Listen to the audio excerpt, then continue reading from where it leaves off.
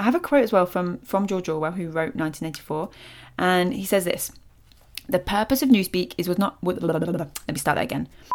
I have a quote as well from George Orwell from. Let's try that again. Jesus Christ.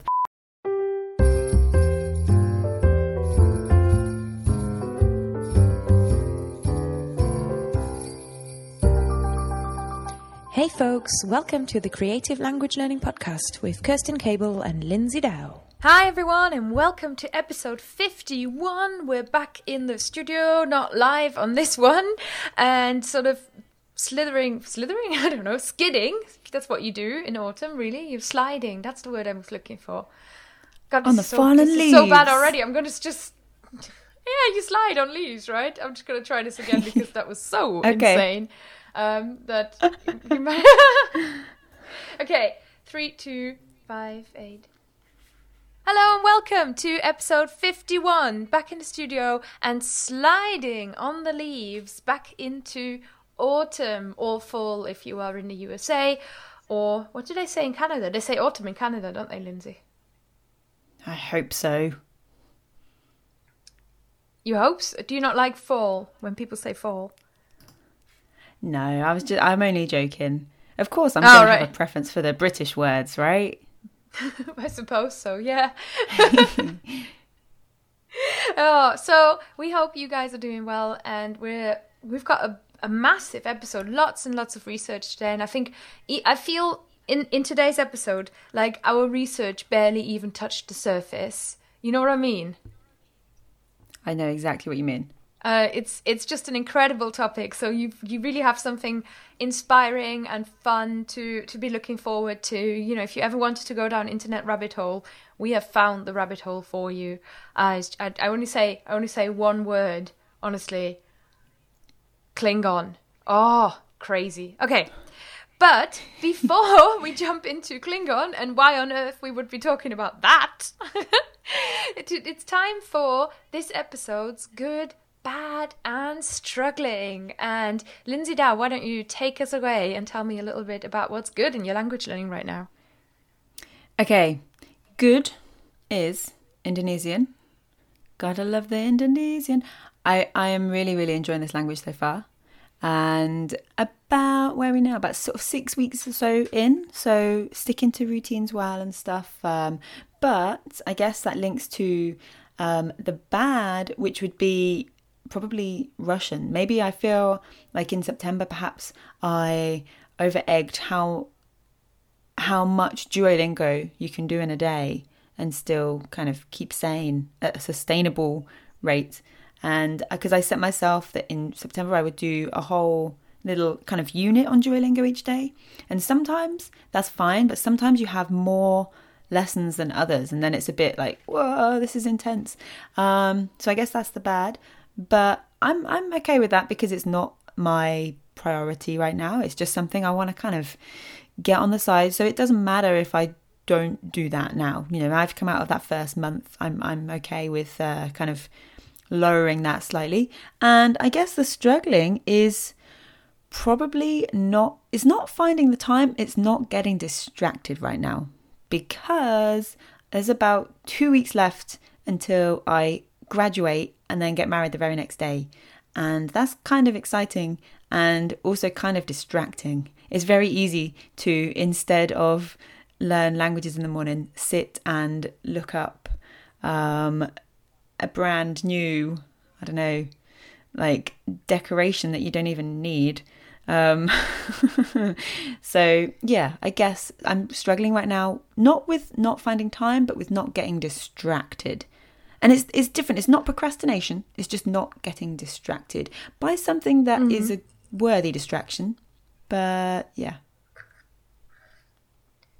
I think you already I mean, you rarely bring us struggling where you're really asking me for a big tip. So I'm just sort of impart the wisdom of, I got married last year and I spent ages what might be considered distracting, but I really enjoyed it. You're only going to get married once, according to common societal, folklore or whatever. But, we're intending to only get married once. You're probably only going to graduate from your Open University Modern Languages degree once.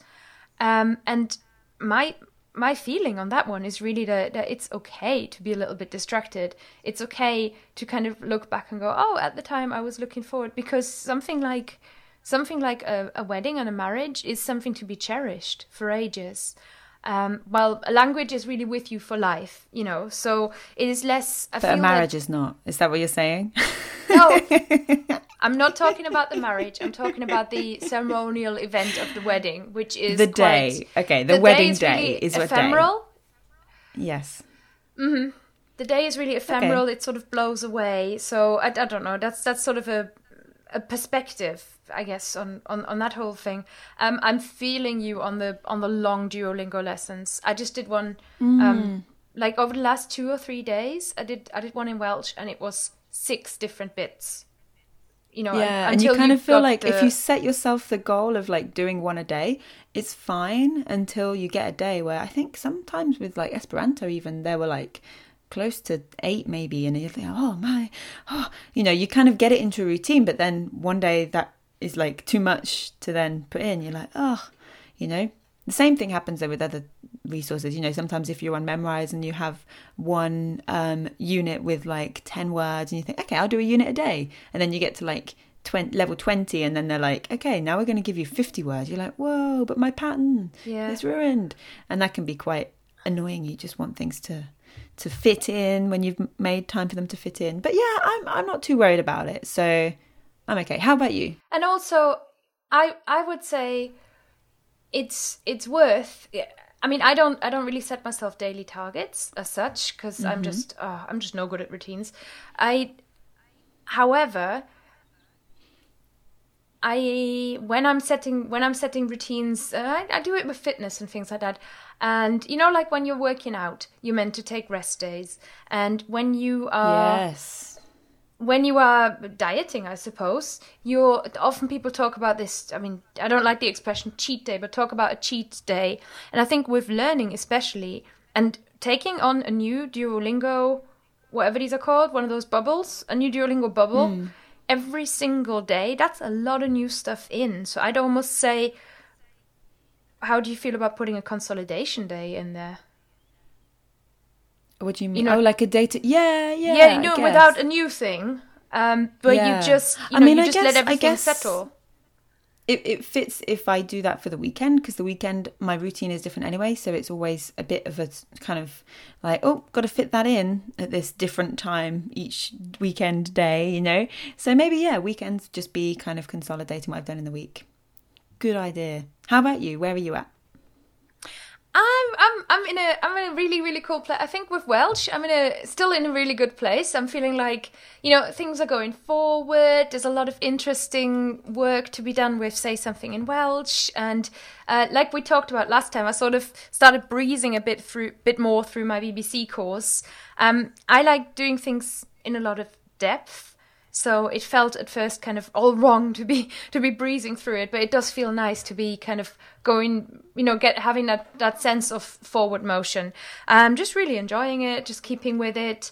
I know that especially after having been in Wales and having had all this sort of basic conversation levels around me, I'm missing the chance to converse in Welsh, but I also know where I can get back to that. So I'm gonna probably book in with my tutor so I can have a session with her and just chat, really, even though I'm not chatting much. And I want to give a shout out to Rian, who sent me an email, and she lives in my town, saw my YouTube video about learning Welsh and went, hey, I'm learning Welsh too, and I live in Lancaster. That was really cool. So I might actually have a Welsh learning buddy in my town. Yeah, it sounded really cool. The bad... Okay, here is a... Not really the bad. The bad is that I'm kind of aware of... it's not really a bad, it's a bad and a struggling together, is that I've sort of started feeling attracted to my first ever, like, you know, when you're feeling attracted to a language and you go, oh, you know, I'm really curious about this one. Yes, I do. Yeah. And I... obviously, after we both I think, were inspired and really loved the Indonesian class that we took in Berlin, and you're now full on with Indonesian. I sort of was like, yeah, Indonesian, it's really cool. I'm gonna try it out on different people, and the people who run the Asian shop in my town are not Indonesian, but they're Malaysian, and they kept telling me how Malaysian is basically very close to Indonesian, and I thought, oh, that sounds so interesting, and you know, it's one that I can probably handle, and I'm curious, and I really want to learn a little bit of Malaysian. However, I haven't started yet because I can't find kind of from zero materials that I can sort of just play with. I don't know if there's a Duolingo in Malaysian, but I'm doing Duolingo in Welsh. No, there's not right now. You know, so yeah, there's a lot of stuff where, same as with Welsh, there's not that much material for it. But that's not really the main problem. I think my main problem is that I end up just doing Welsh in the time that I have. Like, I haven't actually managed to stray yet because I'm such a committer that I feel like I want to fully commit to this, or not want to. I'm drawn to fully committing to this language. And from you as sort of the master dabbler, I wonder if you had some wise words to help me dabble. Yes. So you have to kind of accept from now, essentially from the start, that Welsh is your main thing right now, right? The main squeeze. And so you have to accept that with Malay, you're not going to make as much progress as quickly as you are with Welsh because you're not going to be devoting as much time to it. And B, you have to just kind of tell yourself and figure out for you, because this is a very personal thing, right? You know, I can't tell you, learn this much Malay and learn this much Welsh. But you have to figure out how much you feel comfortable with learning and at what pace and at what level you want to go to, you know, not necessarily, oh, I want to reach A1 by the end of the year. Nothing kind of that formal. Just, you know yourself and tell yourself that it's okay to kind of play with the language and to not learn it to absolute fluency. That's completely okay. And once you accept that, it becomes a lot easier. You know, maybe what you could do, I mean, this is what I'm doing right now with Korean, because as soon as I stopped learning Korean, I found lots of really interesting resources. And I was like, oh, okay, right. And so and I kind of felt this buzz kind of reignite for the language. So what I've done is I'm doing Indonesian Monday to Thursday, and then Friday I give myself some time just to play with Korean. So I do say, you know, I want to use this as my base resource, and you know, but it's not as kind of strictly formal or planned or kind of goal orientated as Indonesian is. So maybe if you give yourself one day a week where you can just kind of go, let's explore Malay today. How does that sound? I think that could work. So I like the idea of thinking of it more as exploring. Because if I start setting goals, then I very quickly get to a point where I start thinking, what's the point, right? What's the point of setting myself a goal of being sort of half bad at this? I don't. Even though we advocate this, but I just don't get it. Yeah, the other thing is, like, you know, once you've got all of that time dedicated, like, let's say 4 days a week to Welsh, right? Then, you know, number one, you're going to think, I've only got 4 days to do Welsh, not 5, or however you structure it, right? I don't really do much on the weekends. So you're like, I've only got 4 days, not 5, so I need to make this time count. So it will help with your Welsh in theory, in that sense. And also it will make the Malay more exciting and less of a kind of, I shouldn't be doing this because I should be doing Welsh right now. You know, if you allow yourself that time to do it, then that helps, in my experience. It's, I mean, I don't do 4 days a week of Welsh, Jesus. No, but I do, like, you know what I mean. 2 or 3, but, you know, I'm much more ad hoc with what I'm doing. I'm basically, you know, like, I might listen to the radio in Welsh, or I might, you know, like, watch something when Christian's not there and I'm watching TV on my own. I'll often look and see, what's on iPlayer on the Welsh channel that I can watch just to get a bit of that. So it's less of a kind of dedicated time. It's sort of more like oh, it happens to just kind of pop in. But I like the idea of having a day where, I don't even need to think of it as just this is my Malay day, but just this is my whatever language day, where I can just kind of actually mess around, because I do want to. I can revisit Russian, or I can play with French, or whatever I want to do, really. Or even if you have like a certain time of day, like for me, for example, when I wash up, I'm watching YouTube videos, and I leave that quite open. So it could be that if I'm feeling really kind of pumped and inspired, I'll be like, yeah, let's watch Easy Indonesian. Or if I'm just feeling like I just want some trash in my brain right now, then I'll be like, okay, hey, Watch Mojo. Do you know what I mean?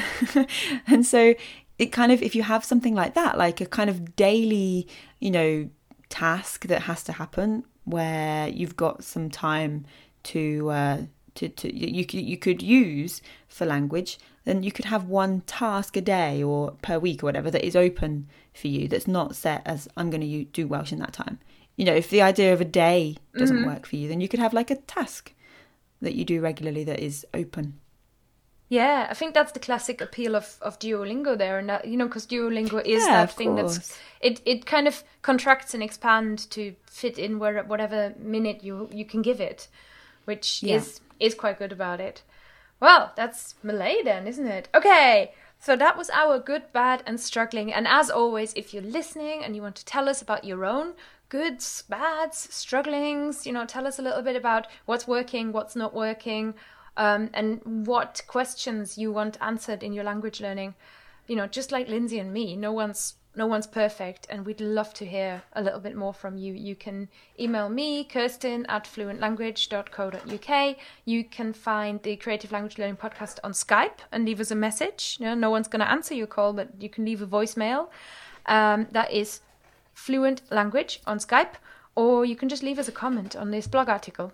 Let's move on to the topic of today's podcast. It's going to be such an interesting one, and we are talking about fictional languages. Fictional, right? So that means languages which have been created specifically for fictional worlds or fictional stories, for books, for video games, for films, for media, as opposed to languages that have been artificially created but for use in the real world. So we're not talking about Esperanto, but we're going to talk about fictional languages. So if you're into sci-fi and fantasy, you've got a lot to look forward to. Lindsay, why don't you take it away and tell me a bit about fictional languages? So yeah, we've got a few picked out to discuss. The really interesting thing, as you said at the beginning, Kirsten, this is such a rabbit hole. Some are so detailed and grammatically correct and structured that it's just incredible. Others are, well, quite the opposite. So I'm not sure. Where would you like to start? I think give us an idea of the topic in general. So what is the point of a fictional language, and what are your impressions about these? Did anything stand out to you? So there are a few things. The three that I researched were all, well, two of them were kind of similar. One was very different. So in terms of the purpose, I guess it varies. I'm trying not to say the names of mine just yet that I've researched, but one of them is actual kind of gibberish, essentially, and is there purely for comic effect, but is really interesting if you know some languages. So that's there just for comedy, just to make it amusing. And I think there's something very, very interesting about films when a character either A, doesn't speak, or B, speaks something that you as the audience don't understand. And I don't just mean you're watching a foreign film without subtitles. I mean that actually intentionally a character is speaking something you won't understand. There's something very endearing about that. Like, I'm thinking, for example, of Mr. Bean. Doesn't need to speak. Everything is said without words, right? And so sometimes when you invent a fictional language, it's sort of for that purpose, to just, if they spoke real words that you understood, then it wouldn't be as funny. It wouldn't be as entertaining. And then other times, so the two others that I kind of did a little bit of digging about were very interesting, because one of them is kind kind of a slang more so, and one of them is a way of again, I'm going to give all these away. A way of limiting thought. So one of them is a speech that is taken by the people, and one is a speech that is given to the people, essentially, and they're told, this is what you speak now. So there are a lot of different reasons why you would do that, and they all have different effects. And personally, I find it really quite fascinating, because I also, as well as languages, when I was at school, I studied drama, and so I love stuff that you can really go into and overanalyze and do all of that. And so when it's language as well, I'm just like, yeah. It's been almost impossible in the research to even touch on the amount of languages that there really are, that have been created for fictional universes in the world. So today, Lindsay and I are going to present sort of a few that really stood out to us, or the ones that you can't not talk about these. And we're going to try and put together our top 5 list, so top 5 fictional languages coming up.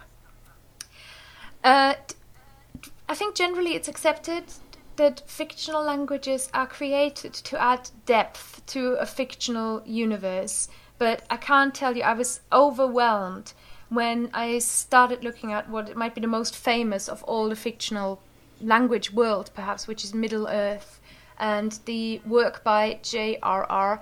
Tolkien. Tolkien invented not just one language. And as I was looking through the article on Wikipedia, I tried to count them and couldn't even really work out what to count.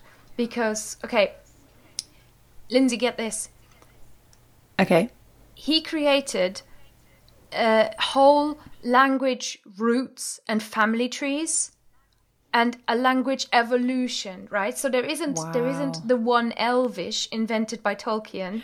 Wait, when you say language evolution, do you mean like we would say Old English, Middle English? I do. And then like Modern English? You mean like Old Yes, Elf? I know. Wow. Isn't it nuts? There's a Proto-Elvish, basically, that he started off. So there's various different versions of Elvish, and it's sort of said. So you used to have these languages. So there's the 2 famous Elvish languages. There are 2, cause reasons. There are 2 or 3 really main ones, which are called Sindarin, Common Eldarin, and Quenya or Kenya. I don't know how exactly to say it.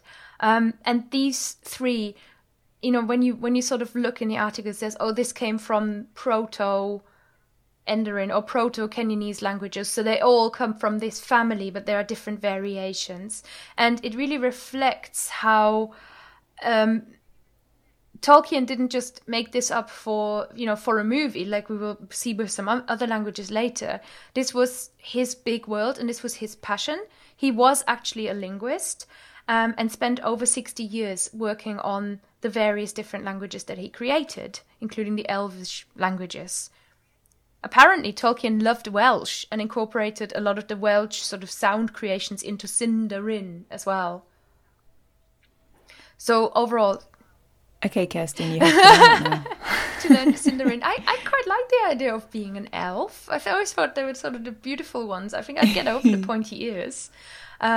That would be absolutely fine. I was going to say, are they the I'm not very familiar with Lord of the Rings. Are they the pointy ears ones? Okay, I got it right. Here's a good summary. So this is me quoting directly from Wiki, which is really interesting. So it says, while the Elvish languages remained at the center of Tolkien's attention, the requirements of the narratives associated with Middle-earth also necessitated the development, at least superficially, of the languages of other races, especially of dwarves and men, but also the Black speech, designed by Sauron, the main antagonist in The Lord of the Rings. The latter language was designed to be ostensible antithesis of an ideal of artistic language pursued by the development of Quenya, the Black speech representing dystopian parody of an international auxiliary language, just as Sauron's rule over the orcs is a dystopian parody of a totalitarian state. So Sauron, the big baddie, basically the bad... What is it? He's the he's not the Black Wizard, is he? Isn't he the White? Sauron the White? I am the I wrong don't person know. to ask this If you question are a to. Middle-earth nerd, please write in and tell us. Okay, so Sauron basically rules over the orcs, and he's the baddie. And the language he uses is a parody of something like Esperanto, which is all about, people coming together. So this is about control, suppression, and division. How nuts is that? And black speech sounds... Does that mean only he speaks No, the orc... or He developed like only it, but I think the they orcs all speak it? Okay, right, all the orcs. as well. But that was my absolute favourite. Okay. So he created about 5 different that's Mannish crazy. languages that the men speak. Then Khustur, which is the language of the dwarves. And like I said, the black speech. Tolkien also, not to end at this, because, he was a busy man. Because that is not enough. Tolkien Come on, also created Tolkien. 9 Get your skates scripts. Wow. Yeah. And the ring verse, one ring to bind them, one ring to rule them all. I know that bit, yeah. That is in black speech. So right now, I think we are going to be taking our first audio sample, and I'll play you a little bit of black speech so you can hear what it sounds like. And it is absolutely just...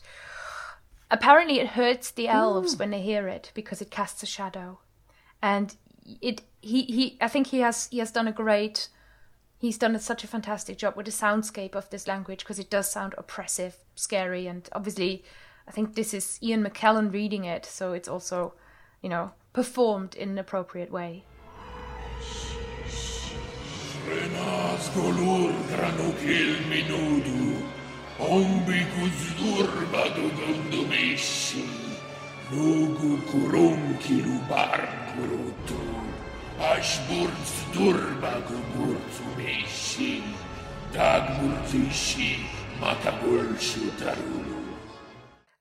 So how did that sound to you? Oh, okay. This is going to sound really strange, but allow me to explain. When I listen to Quentin Tarantino speak in an interview or something, he kind of makes my heart pound because he makes me feel really nervous, right? And I felt the same way listening to that, like that kind of like, oh. I know what you mean. Do you know? You do? Good. It is oppressive. It does cast a shadow, doesn't it? It's Yeah. fascinating. So that is the black speech. Don't listen to too much of it, because I think bad things will probably happen to you. And compare that to the lightness and the sort of, I found a recording of Tolkien himself reading a poem in Elvish. So have a little listen to that and just compare it to the lightness of what Elvish sounds like in comparison. Ai lauri lantar lassi surine, ignar unotti narve ramar allron, ignar velinti julmar vanier mior margelissi miru voriva, andun pella vardo telma nulluini jassen tintelari eleni, o Mario airitari lirine. Okay, that's much nicer. I know, that's so weird. And I think that really goes, it really goes to show, I think, the work that Tolkien did in language creation. It's in no way inferior or not really very different, and maybe even more intricate than the creation of something like Esperanto or definitely Tokipona. And because he really, I think, as you read about this, you almost forget that these languages are fictional. That's how I felt. Yeah, I can get behind you on that, definitely. Yeah, I feel very calm now after listening to that out. I feel like it's like an antidote to the black speech. Yeah, the black speech fascinated me. And then obviously moving on from that, perhaps while we're on the speeches or the languages of, sort of maybe a race that embraces the dark as well as the light, I would like to talk to you about Klingon.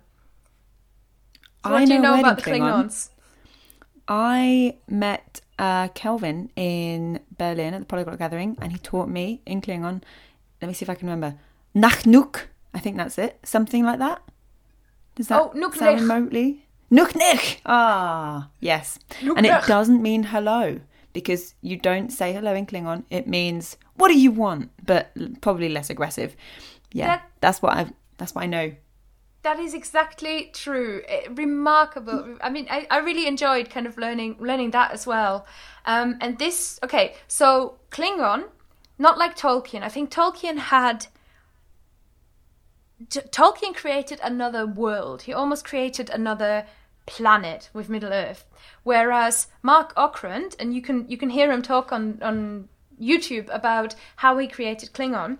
He was a linguist who got contacted by the Star Trek people, and he created Klingon specifically for Star Trek. So I guess he didn't have the Star Trek world in his heart. And actually in very old Star Trek movies, the actors who are Klingon are speaking English to each other, but then after a while they said, well, rather than heavily accented English, we want to add exactly that. We want to add more depth, and he developed Klingon. So he started with this in 1983. It's quite old then. This has to be every linguist's dream job, right? Like wet dream. I think so. Wow. Yeah, he started to be contacted and say, hey, make up a language. And one thing I really liked was that Klingon, the first bits of Klingon dialogue they were dubbed over a scene that was already filmed where the actors were speaking English, so the lip movements had to match those of English, basically. Wow. Entirely different requirements.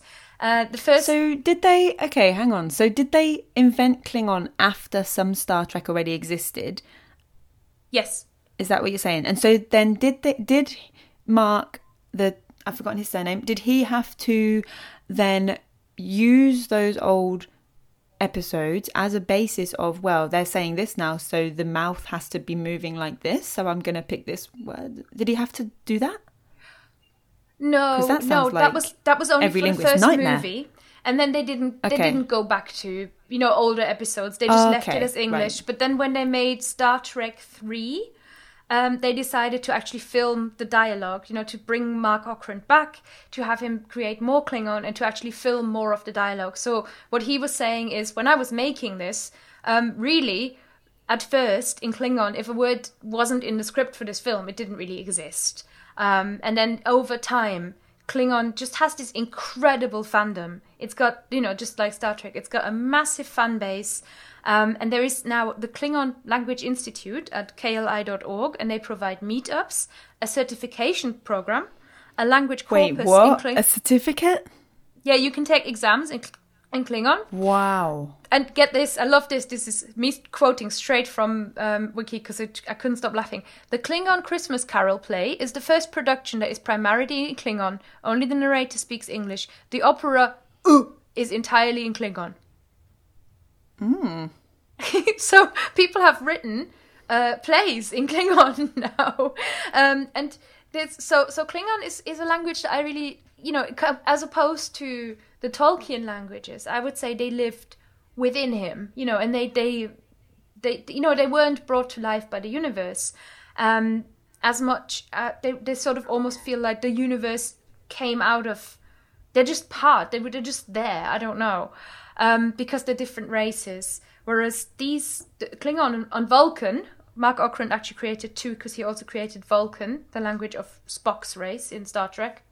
They were made much more for the movies, so they're much more the archetype, or not archetype, but the sort of a much more common model of how a fictional language is made. And did you know that Klingon was actually subject of a copyright case this year between makers of a fan movie and Paramount Pictures? And Paramount wanted to copyright Klingon and say, "Nah, you can't. You can't make a film." Yes, where they speak Klingon. That poses a lot of questions, doesn't it? Because I don't know the details of their legal contracts, but how can you own a language? It seems so. I don't know. That's really the question, then, isn't it? Is the case over? What was the final verdict? I believe that the final verdict was, this is a living language. A living language cannot be owned. But the real question is really, is it a fictional construct, and is it fixed and limited to, I guess, the film dialogue, which would maybe give him a case? Or is it a living language? And I think Klingon in particular, when you look into the community that exists around it, absolutely is a living language. You cannot copyright something people actually speak, even if all they do is say nugnech kapla. Yeah, absolutely. And as the moment that something leaves the screen, so to speak, and then it's going to be evolving, it's going to be living. And exactly. If you create something like a language for something like Star Trek with a massive fan base, people are going to want to learn that language and kind of take it and make plays and operas out of it. Do you know what I mean? Yeah, you definitely can't copyright that. Absolutely. And I think probably we as language lovers are sort of on the clear side of this, but I really love that demonstrated as well how, even though a language might have been created by a fictional universe, which somebody got paid for by Paramount Pictures and all that, it's still, you can't own it. I think the copyright case must be about, are they allowed to make a fan movie, but not are they allowed to speak Klingon in this fan movie, because Klingon is owned by us as all now, as all languages are sort of owned by humans, even alien languages. Okay. So, first of all, let's have a little listen to, I found the Klingon anthem that you can listen to. I think it sounds, I've got a soft spot for Klingon, honestly. It's quite funny. And they're singing this in Star Trek, so have a little listen to the Klingon anthem. Koi keles puk lod, koi pupek pu, yakbo matbo jesui, se machume u, masu manong, and macho chu, nebeyin much of war ku, but my cherubets eljo pish, ma fa puma dim, correct, but you talk to my bell, como you talk, ma o. Okay. Kirsten, this is very interesting because two things. First of all, he definitely says salute, or salud at the beginning, either saying hello or salute or health in Spanish. And then it sounds very much like German from there on in. Oh my God. Lots of dach, mach, dach. I don't know what to think of this, but this is so funny because, oh my God, I guess maybe that's why I have a soft spot for, okay. Maybe so that's it. Here's what I was going to tell you next. It's German, hey, German. What does that say about German? I was going to say, I think I've got a little soft spot for warrior languages, because there is one more famous fictional warrior language that we cannot possibly get around. I think you guess what I'm going to say. And that is a language that was actually based in the sounds of Arabic and German. So maybe Arabic and German have got a warrior quality to them. So the language I'm talking about here is Dothraki.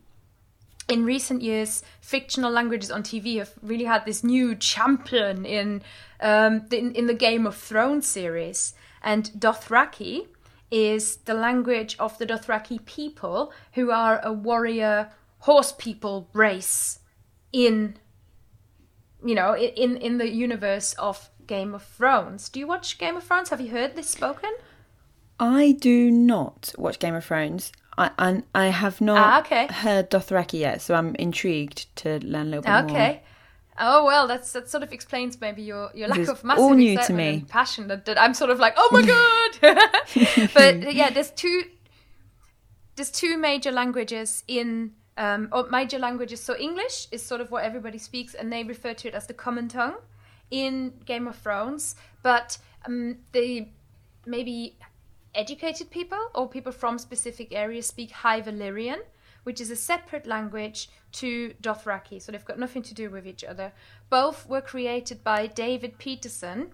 And what I really liked was there's a really cool making of documentary that I'll put in the show notes, so you can watch kind of like a featurette, 10 minutes about the Dothraki language and creating Dothraki. And what David Benioff, one of the show creators, says is that they went to the Language Creation Society. That's conlang.org. There's a Language Creation Society, and they then turned them on to this linguist called David Peterson. And like you said before, Lindsay, Lindsay, it's that like, should be my new name. That should be a new name. Any linguist's Lingsy. sort of dream, isn't it? So this guy must have been really excited. And what he says is you have to start with the language and the people. What might their world be like? So in Dothraki, for example, they haven't got a word for throne, and they haven't got a word for ships. They call the salty sea the poisoned water, and they say do you really want to go across the poisoned water on wooden horses? Because what they understand is horses. What they understand is fighting. So that's Dothraki in a way. But they don't understand. They don't have a word for throne. I know nothing about this show. It's called Game of Thrones. It is called. Are they not Game in the of game? Thrones. They're not in the game for the throne, I assume. Oh, well, I think Daenerys Targaryen, who is, I think, probably the most the most profiled kind of the most high profile multilingual character. There's also a translator character in this, and there's a few other really remarkable multilingual ones. So I don't want to sort of put her down to that extent, but There's there are someone various called Jon scenes Snow, where she right? Yeah, he doesn't speak Not the anything else. newsreader. He's not a newsreader. That's right, and he might be dead, Okay. but he might not be. I can't tell you this. Spoiler alert. No, that season is already done. It's just because you haven't seen it yet. Okay. So, but Daenerys Targaryen, really a remarkable queen, and I've spoken about this before on the podcast in a previous episode, that I love how she conquers really her lover's heart by connecting. She gets married to a Dothraki warlord who pretty much is very brutal to her in the beginning, because I don't think he sees her really as a person. He just sees her as, woman. And she starts connecting to him as she learns Dothraki, the language of his people. But she also speaks High Valyrian. So there's a later scene where she gains a real advantage. In various scenes, really, she gains a real advantage by just not giving away, or by at strategic moments giving away the fact that she absolutely knows. I absolutely know what you've just been saying about me. I'm not the stupid woman. I am here and I know the language. The main speaker of Dothraki in the first season is a guy called Khal Drogo, and he is portrayed by Jason Momoa, whose audition tape, I think he's New Zealand, he's Kiwi. His audition tape features him performing the haka.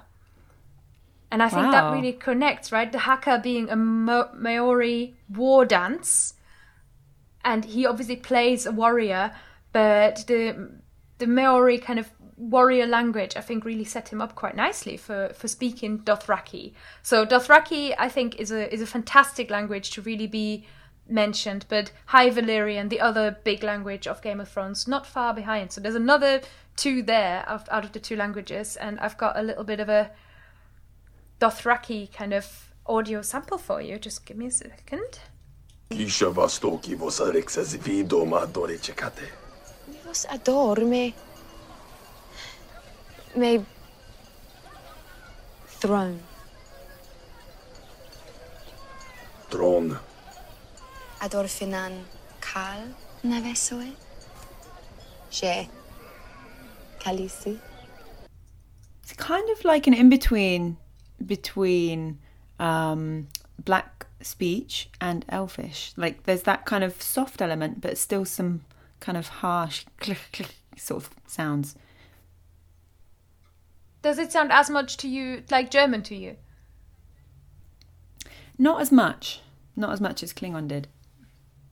Not as much. I don't know what that says about German and Klingon. It's just a very Klingon funny... and German be like BFF. Yeah, we're like bros. So those are, yeah, I really enjoyed kind of getting into that as well, and I really like that, what David Peterson says, which is when you're creating a fictional language, you have to start with the people that you're portraying and what their world is like. What will they talk about? What will, how do they feel about things? And I think Dothraki really portrays that very well in the way it's spoken. Nice. And there's a bit of war cries and all that stuff. Okay, one more language that I think you can really touch upon, there's a really interesting, a really lovely scene, and you can actually see somebody learning it, is Navi. The language is a pain, but, I figure it's like field stripping a weapon. Just repetition. Nari. Nari. Nari. Nari. Nari. Only all stronger.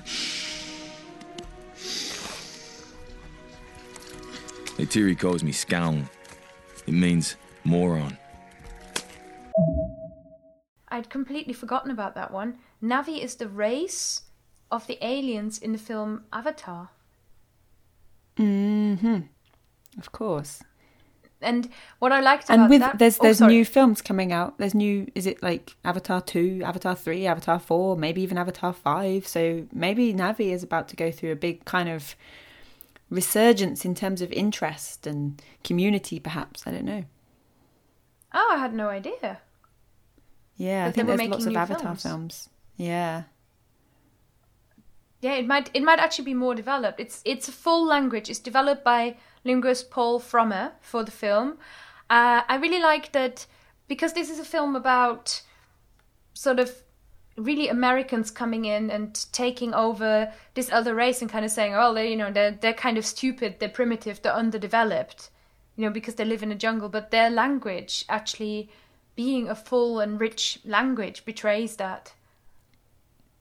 That's really clever. So here, one of the reasons for having someone actually come in and create a full language would be to show, look, these people are just as good as you are. They're a fully realized civilization in that sense. And you can actually go and read the creator's blog. He's still very, very involved in the Navi community. So you can learn Navi, and the creator still teaches on the language. He helps creating language materials, and he's got his own blog as well. So that's what I liked about Navi. It's still got the creator really involved in it. Yeah, that is interesting. What else is actually interesting with these ones from big kind of film and TV kind of productions is they're all different linguists that have come in and created. It's not as if, he's your go-to guy. There are actually a few different people that have gone in and done this for big projects. Yes, yeah. There seems to be a job that can be done, which is linguist on call for creation. If you need a language creating, I'm here, I'll make you one. And that does sound rather appealing. So if you're out there, kids, and you want to, you're looking for a new career, how about language creator? Because there's people out there who've got that job. How amazing is that? Yeah, it's pretty cool. Now, the next few languages that we're going to into, I think we've covered all of our heavyweights, haven't we? With Tolkien, incredible. Never gonna even. I think that really is a man working on his life's creation. That was very, very impressive. None of these actually created by any women. Have any of yours been created by women? That sort of surprised me. No. Interestingly enough. So, tell me a little bit about the languages that you are sort of bringing to us. I've got all the heavy kind of we're in a different world kind of ones, but I know that you've got something that is a little bit more fun. Hopefully. Okay, if we're if we're going for fun, then yes. Now I'm not sure what to call this language. Minionese, otherwise known as the banana language, otherwise known as the language that the Minions speak in the film Despicable Me and Despicable Me 2 and Minions, if it's even a language. Right, if it's even a language. Is it a real language? Can you learn Minionese? So it would be a lot of fun to kind of go through a film. I know when I went to see Minions at the cinema, I remember this. I enjoyed it, not necessarily because, that was an amazing film, but just because that was a fascinating film. Oh my goodness, did you hear them say this word for that? And that's from that language. And I must have been a nightmare to deal with when I came home from that cinema experience. But it's not a fully formed language in the same sense as the ones we've discussed so far. And there is a reason for that.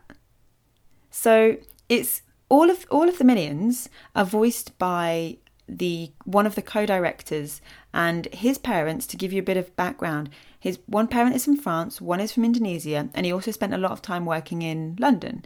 So there's a sort of mixture there to begin with between English, French, Indonesian, kind of, you know, European and kind of Southeast Asian languages as well.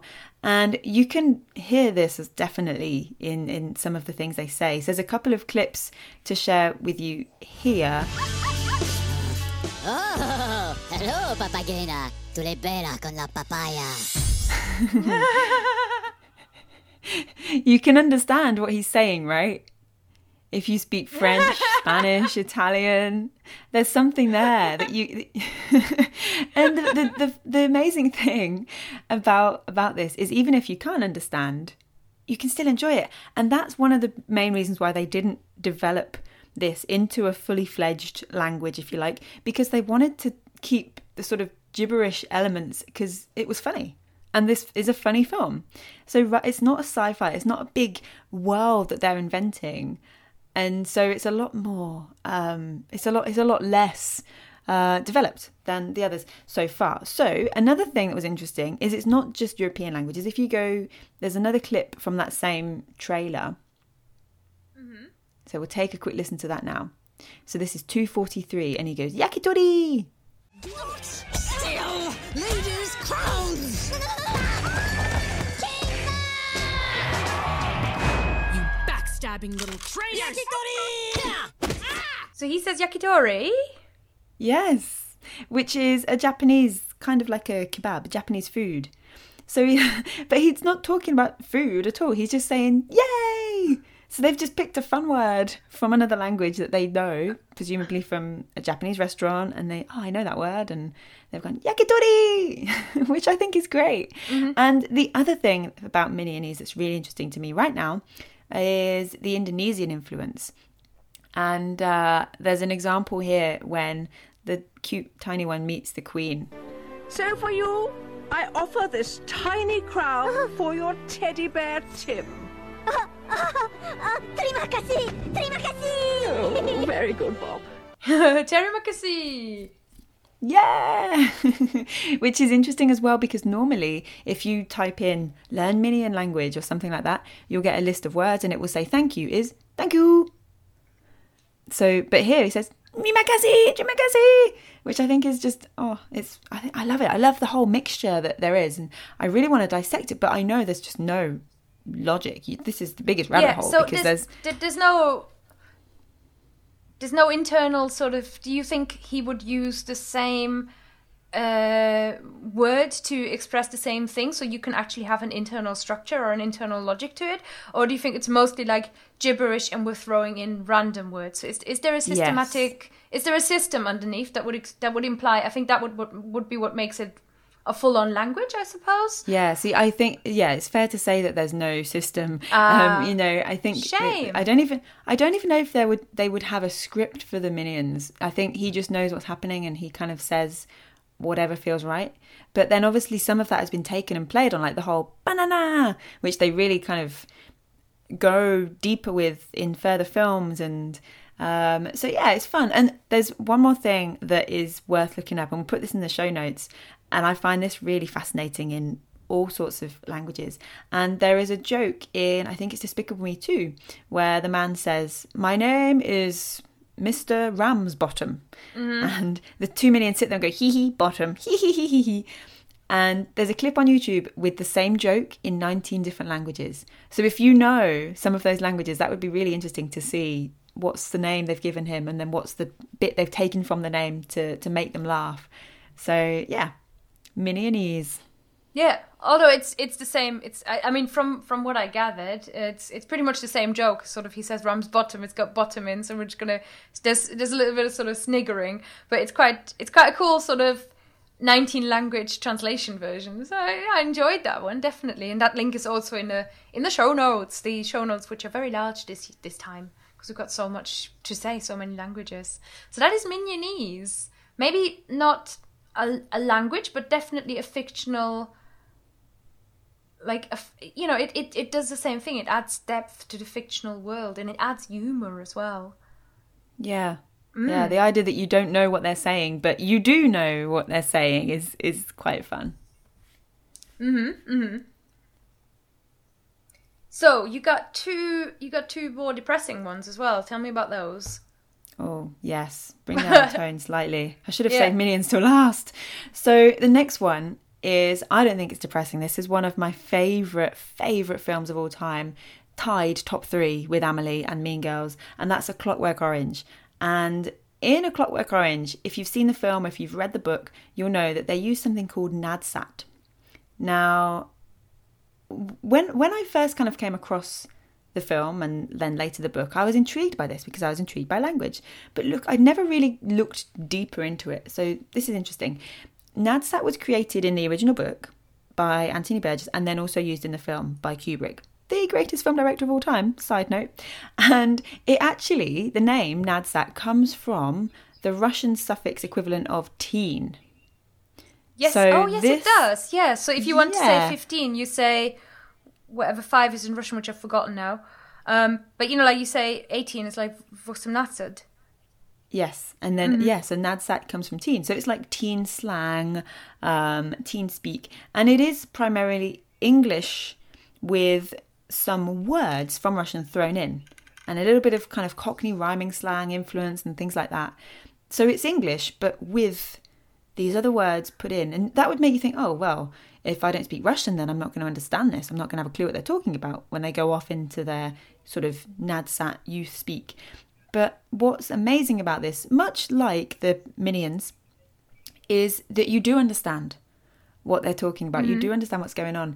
And much like the other guys, Tolkien in particular, Burgess actually did have a real interest in language. He was in language. He wasn't necessarily a linguist, as far as I know. He could have been, but he had learned some Russian himself, and he also learned Jawi, which is the Arabic script adapted for Malay.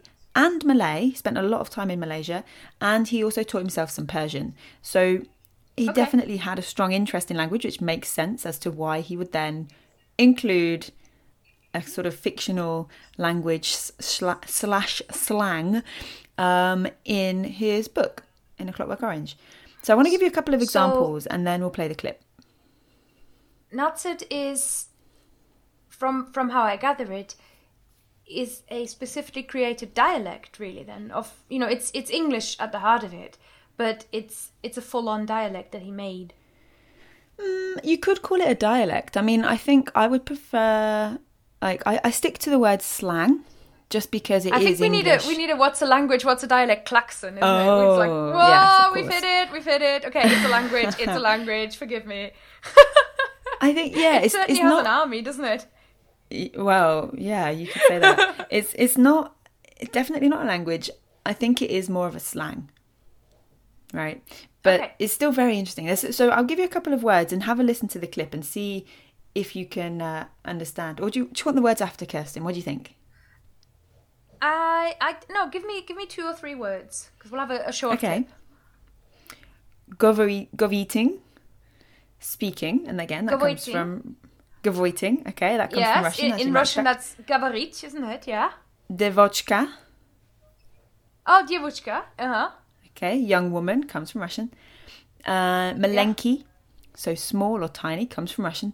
But then there's other elements thrown into this. Like I mentioned, it's not just Russian. So he'll say things that sound kind of weird to us. He says like, oh, my brothers. And he says Ludwig van. He doesn't say Beethoven. He calls him Ludwig van and things like this. And I love it. Take a listen. There were some sophistos from the TV studios around the corner, laughing and gavreeting. The Devochka was smecking away and not caring about the wicked world one bit.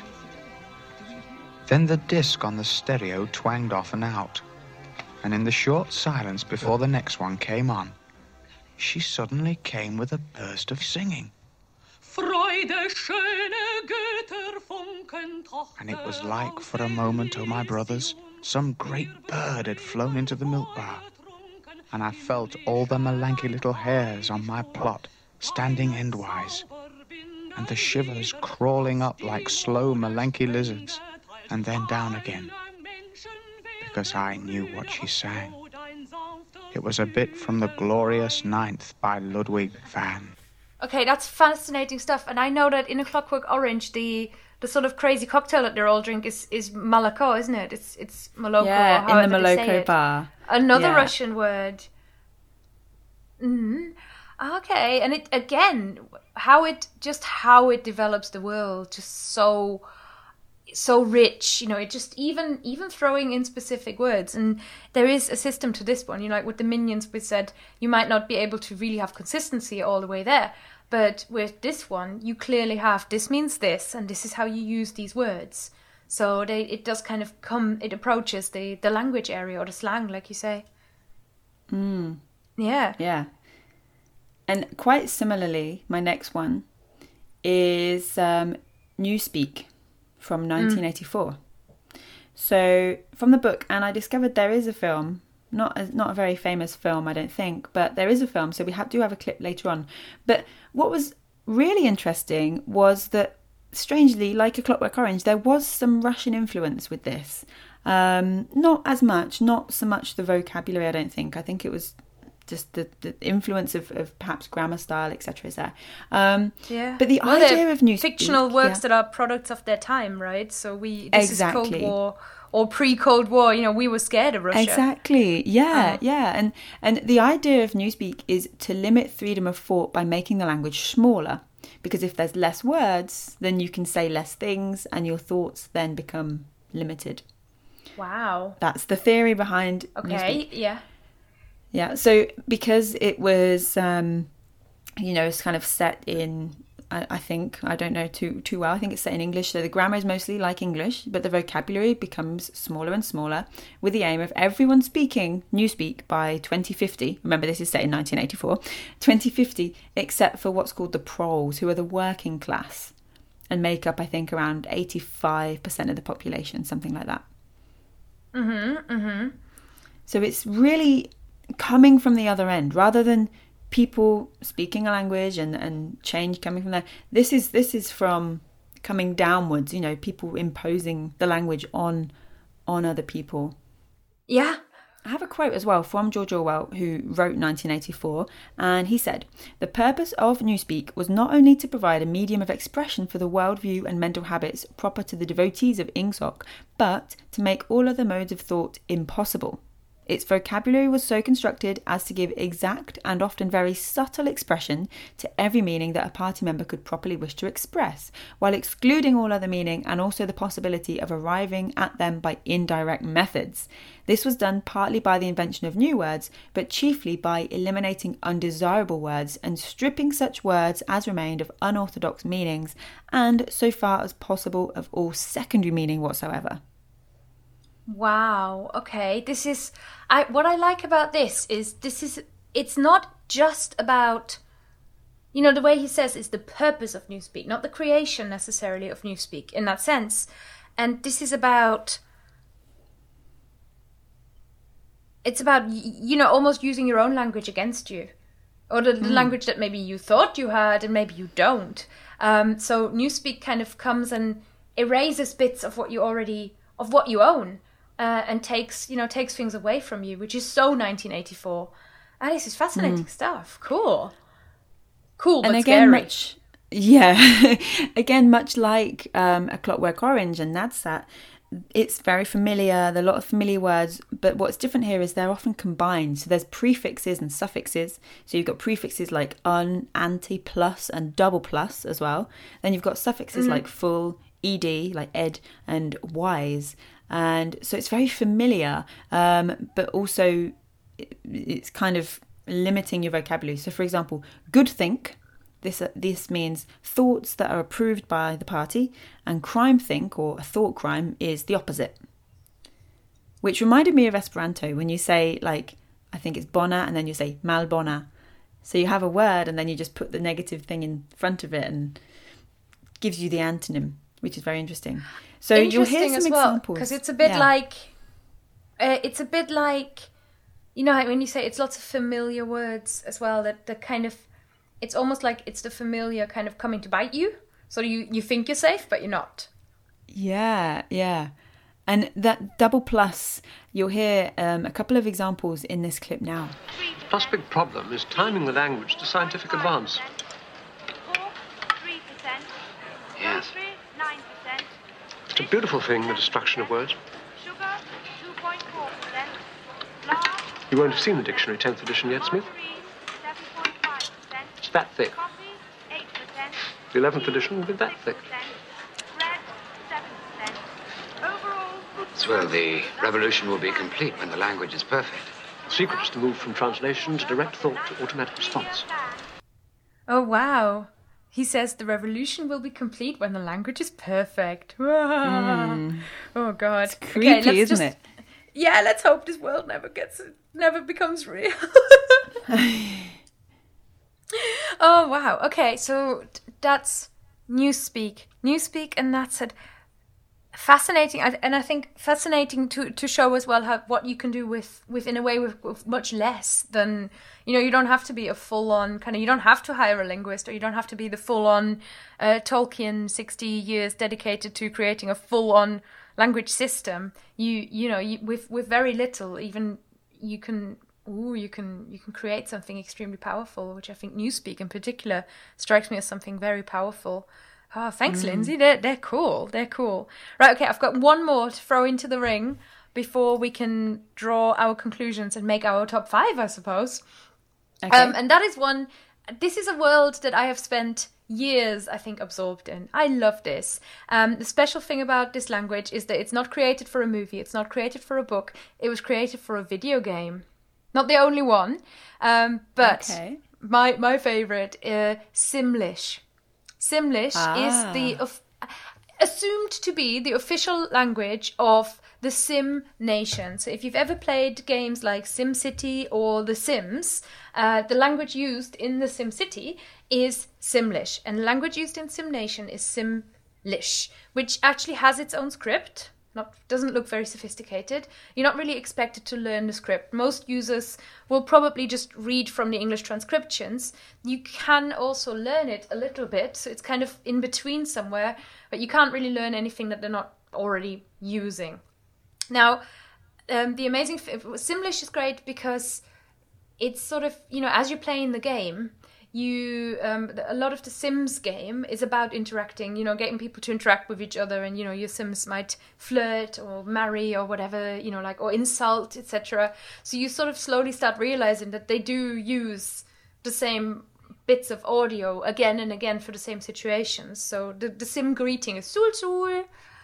You just learn this somehow because they use it so much as you're playing the game. So you can I've put a little Simlish phrase book in the show notes if anybody wants to learn Simlish.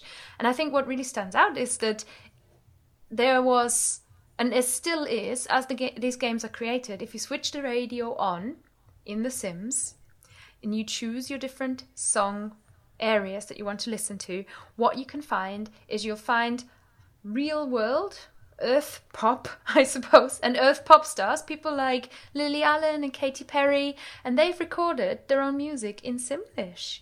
So, no. Oh yeah. Yes. So you can listen to Smile by Lily Allen, but it got rewritten and she re-recorded it in Simlish. Did she record it herself? Yes. That's the greatest thing in the world. Katy Perry has sung songs in Simlish. There are more than 15 songs by people like Katy Perry, Lily Allen, Lady Antebellum, and then there's this, the song that goes, "Tonight we are young." That's one of my favourite songs in Simlish as well. Oh, okay, I'm excited. What clip are we gonna hear? A song, right? I'll pick that song for you, and then you can listen to what Simlish sounds like. So it's kind of a pleasant gibberish in a way, but obviously with a little bit of an internal system. Doesn't go anywhere near as far as the other ones, but I really liked highlighting something that was developed for a video game. Okay, right, let's have a listen to Lindsay's favourite song in Simlish.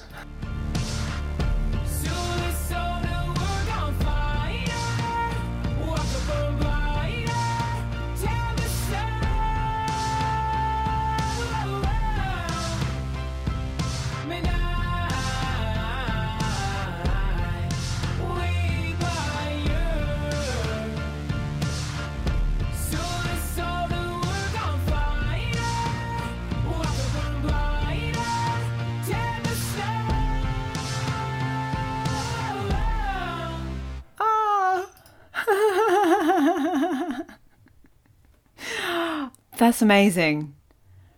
I've just read one of the comments underneath the video, and it says, "This is how English songs sound to non-English speakers." There's something true about I can believe that. Simlish has a feel of English, doesn't it? You can still feel English there. To me, it sounds English-ish. Yes, it does. Yeah, and I can imagine kids, little kids imitating English, and maybe, when I was a little kid as well, they might have come out with something similar to Simlish. So that's not actually wrong. But it's such an enjoyable